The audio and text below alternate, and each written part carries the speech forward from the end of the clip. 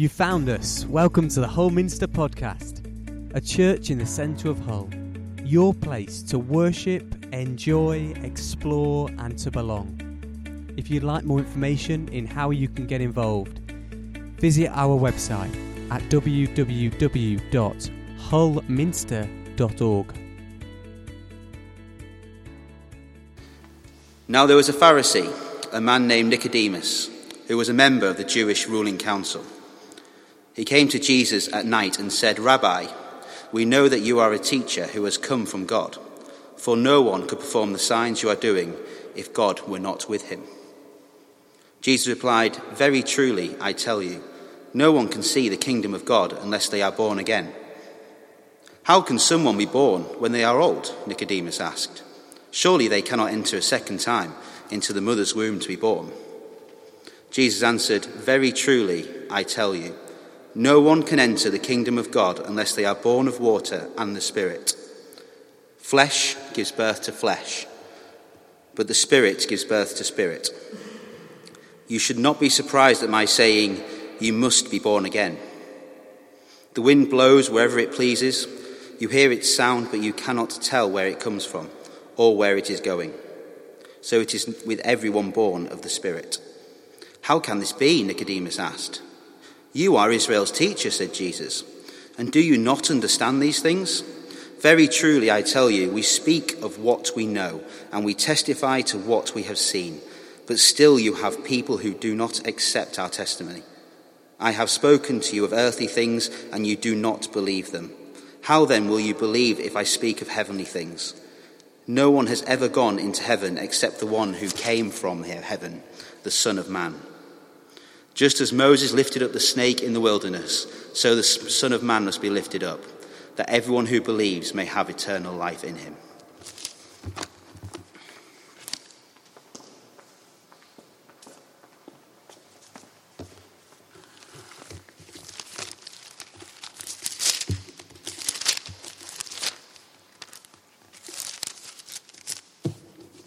Let us pray. Holy Spirit, you are welcome here. We pray that as we open your word this evening, that you will fill our hearts and our lives with your Holy Spirit, that we will be born again in your love and your blessings. In Jesus' name, amen. So, I was going to get you all out tonight to do something, but actually we're not great in numbers, so I'll probably let you stay seated. But before we look at those words from John's Gospel, I wanted to look at exploring faith. I was told that this evening we're talking about exploring in whatever way I wanted to explore. Now, many of you here will have great faith stories to tell, and I don't know many of them, and it's always good to hear people's testimonies, but I'll have to leave that for another time. But I wonder, what are the roots of your faith stories? Did someone tell you? Did someone sow the seed in your heart, in your mind? Did you go looking for something that might be missing in your lives? You may still be searching for that answer. And I just want to ask a few... Oh, I can't walk away from that, can I? I just want to ask... Oh, can I? Okay. I want to ask a few questions. I just want to do a bit of a survey because I'm interested in where people were first rooted in Jesus. Where did you get that teaching, that initial teaching of Jesus? And we're going to do it into three categories. If you were between the age of 5 and 15, 15 to 30, or 30 plus. So, I wonder, would you put your hand up if you felt that your initial teaching was between the age of 5 and 15? Oh, look at that. I was staring at Alistair. Alistair, why was I staring at you? You were my Sunday school teacher. Whoa. Would you just put your hands up again? Because actually,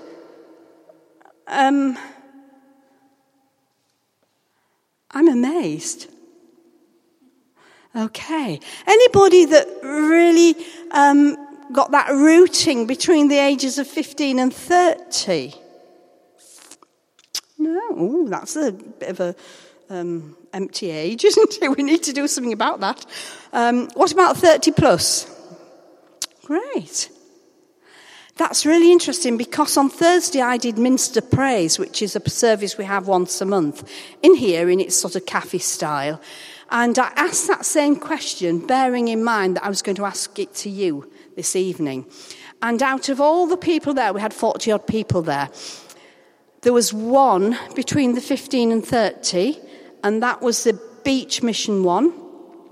One person had been had heard it at the Beach Mission on one of the beaches, and one between 30 and 30 upwards, and they'd heard about Jesus at a Billy Graham conference. And every other one that put the hand up, it was through between 5 and 15, through that early teaching. So that's actually fascinating, isn't it? It's the same now with you younger ones, and I will admit you're all younger than we were on Thursday. Well, most of you, Sam, not all of you. Yeah. And it's still exactly the same. So I find that quite interesting. Right, I'm going to go back here to the lectern now.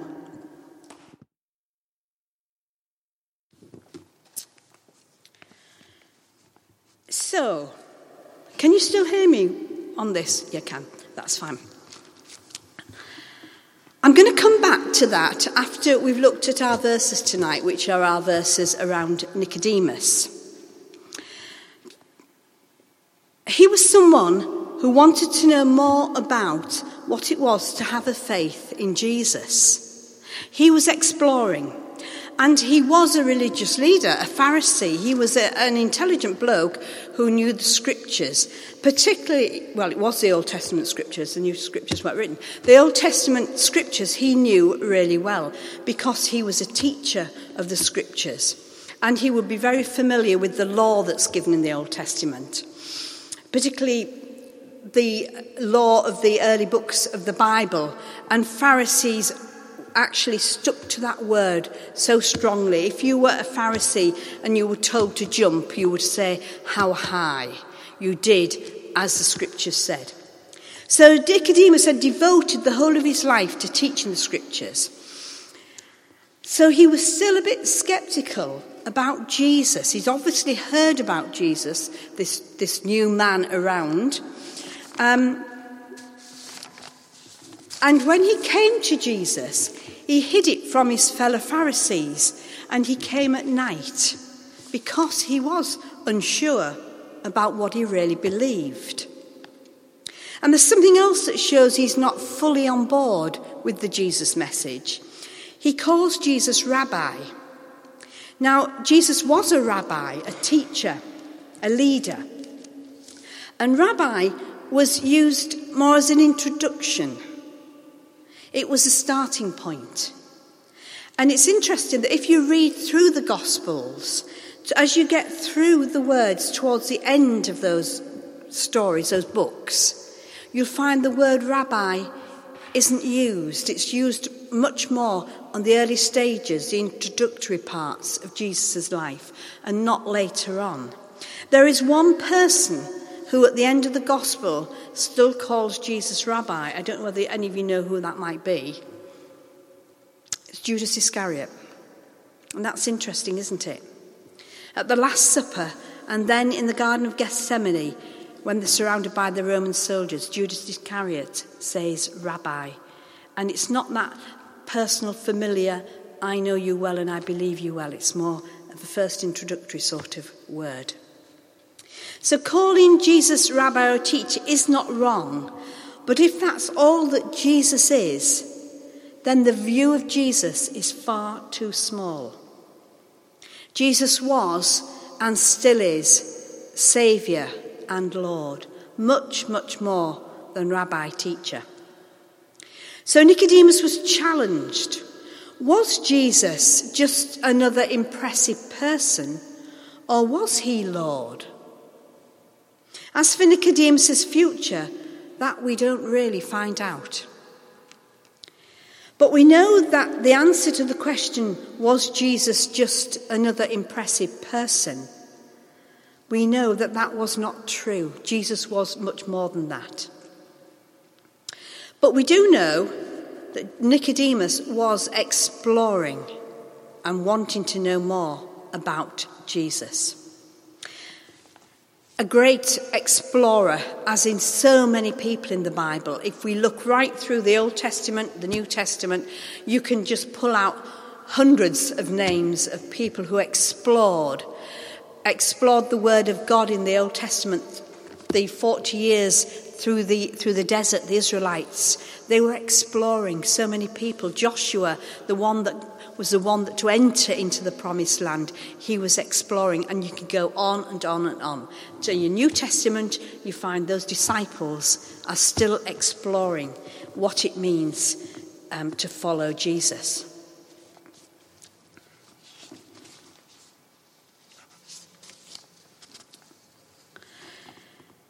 So Nicodemus tonight is asking very real questions. Was this Jesus worth him following, putting behind what he was and starting again? And it's in the conversation between Jesus and Nicodemus that Jesus tells Nicodemus that he must be born again, or born of the Spirit. And it's then that Nicodemus has to make that choice to explore further what this means by being born again. He asks that question: how can you be born again of your mother's womb? And he has to explore, and he has to take on board the meaning of being born again, born of the Spirit. And is he willing to explore being born again? And as I said, we don't actually know whether he took that on board. Now, each time that we come to church, we have an opportunity to explore. I'm exploring tonight. I haven't been to this service for ages and ages, and it's good to come and explore. We can explore by using God's book, God's word, making sure that we read something every day to remind us. We can read again about Nicodemus and see what you make of that story of Nicodemus. But to help our faith grow, we do have to look at our book, God's book, and read it. So things haven't changed from Old Testament to New, from then to the present day. We are encouraged to explore. We have a great building here to explore in, don't we? Not that our faith should be contained in these walls, definitely not. But it is a great place to begin and to explore together, to come together in worship. So, not knowing a lot more about Nicodemus, I want us to look again at our own journeys. We're all in different places with Jesus. And we're all on a learning curve, and we're learning curve with Jesus. Some may feel that they've explored and discovered Jesus. Some may still be hunting. But we, and that means myself as well, all need to be careful that we don't blinker ourselves in how we see Christian life and worship. And it is something that really challenges me personally, that we can get comfortable in what we do. We can get comfortable in how we worship, who we worship with, who we meet with on a Wednesday night, who we meet with on your home groups. And there's nothing wrong with that at all. In fact, it's good and it's positive. But we are open to challenge. We are open to explore much more than that, because there is so much more to offer. Different styles, different music, different worship, different ways of learning. There's always opportunities. In God's house, there's always different opportunities that different people can take. And we're also very different, that what one wants to do, another will not want to do. But don't ever give up and think, that's it, we just come along and we worship. There's a whole new world still to discover, and I'm still discovering it. And I'm not trying to make anybody feel awkward. Loads of you mix and match what you do, and that is really to be encouraged. Now, I'm going to name a person here, and I don't want to embarrass him, but it's not you this time. You'd be fortunate to know. But I'm going to name somebody. I'm going to embarrass Mark. I'm going to name Mark, who played for us tonight, because I just feel that he explores faith in more ways than most of us, I would believe. I'm sure I'm right in saying that. Today, Mark's played at 4 different services, all of different styles. And we know that his heart is in the choral tradition. And he's very proud of his choir. And if you'd heard them this morning, you would be proud of them. The music, the sound, the feeling that they give you from the heart is unbelievable. And that's where Mark's heart sits, I think. But then he plays at the 9:30 service. And I'll tell you what, when he plays there, he doesn't have music. He looks often at the floor, and I'm often wonder how you get your inspiration from down there. But he's often playing and looking at the floor, and the music actually goes to a different place. You can actually feel the power of that music. And I'm not the only one saying that. So many people have said that to me.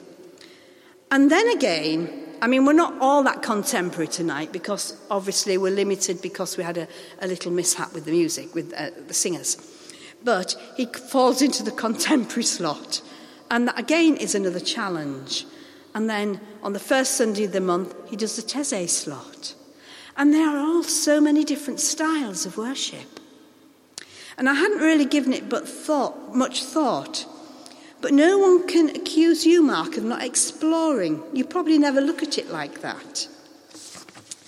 And I don't know where you are with Jesus. I say, I don't want to embarrass you. That is purely between you and God. I'm not going to be interfering there other than leading and guiding. But I know that when you play, you are inspired by God. And I truthfully believe that. You are praising God. There's no question about it. And I hope that as you do this, you are challenged. I hope when you're looking down at the floor, you do feel God's Spirit. And I hope that you question that journey that I believe God is taking you on. So I say not to embarrass Mark, but he just came to me as I was putting this together as somebody who really, I felt, really did challenge himself and explore God in so many different ways. And I think you must be all the better for that, because I'm limited. I never come to the Taizé, and I would love to come to the Taizé, and I should come to the Taizé service, and I should come and visit you here more often on a Sunday evening, because I do enjoy being with you. So I challenge myself to come along to this service whenever I can, and I will challenge others to do the same, because I'd love some of even our choir, or our 9:30 people to come along here and just experience something different. Likewise, particularly over the Christmas period when we've got so much on, you may come and join us in different things. I shouldn't say us, because we're all one, aren't we? But join some of those activities, those services, those gatherings that you've not been used to. The Christian faith should be exciting. It really should be exciting. And it should be full of journeys. And sometimes those journeys are tough. And sometimes they're challenging. But sometimes we go on wonderful journeys. And no matter what they are, we know that God is there helping us. Now, I just want to tell you, if I say Matt Woodcock, you might say, oh, no, not Matt Woodcock again. I don't know how many of you know Matt Woodcock, because we have a new generation here. But you'll have heard of him. He was here with me. We trained as curates together, would you believe? Now, a few weeks ago, he rang me up and he said, I want to get out there. I want to do something. He was always on the go. And he said he was going to take a couple of flasks outside the school doors on the Friday morning. He said, you'll pray for me, won't you?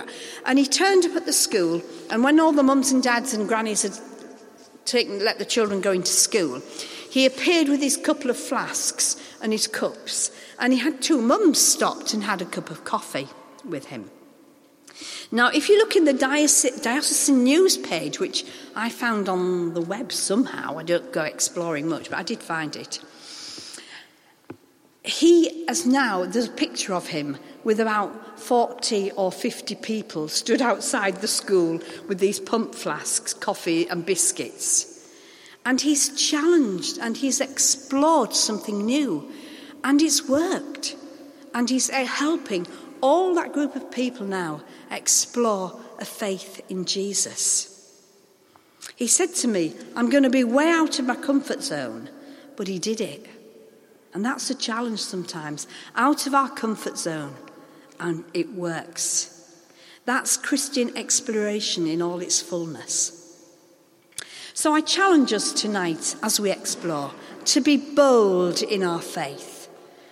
To be outright, to share our faith. Don't hide it away. Don't be embarrassed by it. Share our faith. Be bold in our faith. Don't hide away like Nicodemus. Don't come creeping at night. Let us allow God to take us to places we may not have been before. Because he wants to challenge us. He wants us to explore. And he wants to take us on a never-ending journey. Amen. Well, we hope you've enjoyed listening to one of our sermons. If you'd like to learn more about what we do, then follow us on social media or visit our website www.hullminster.org.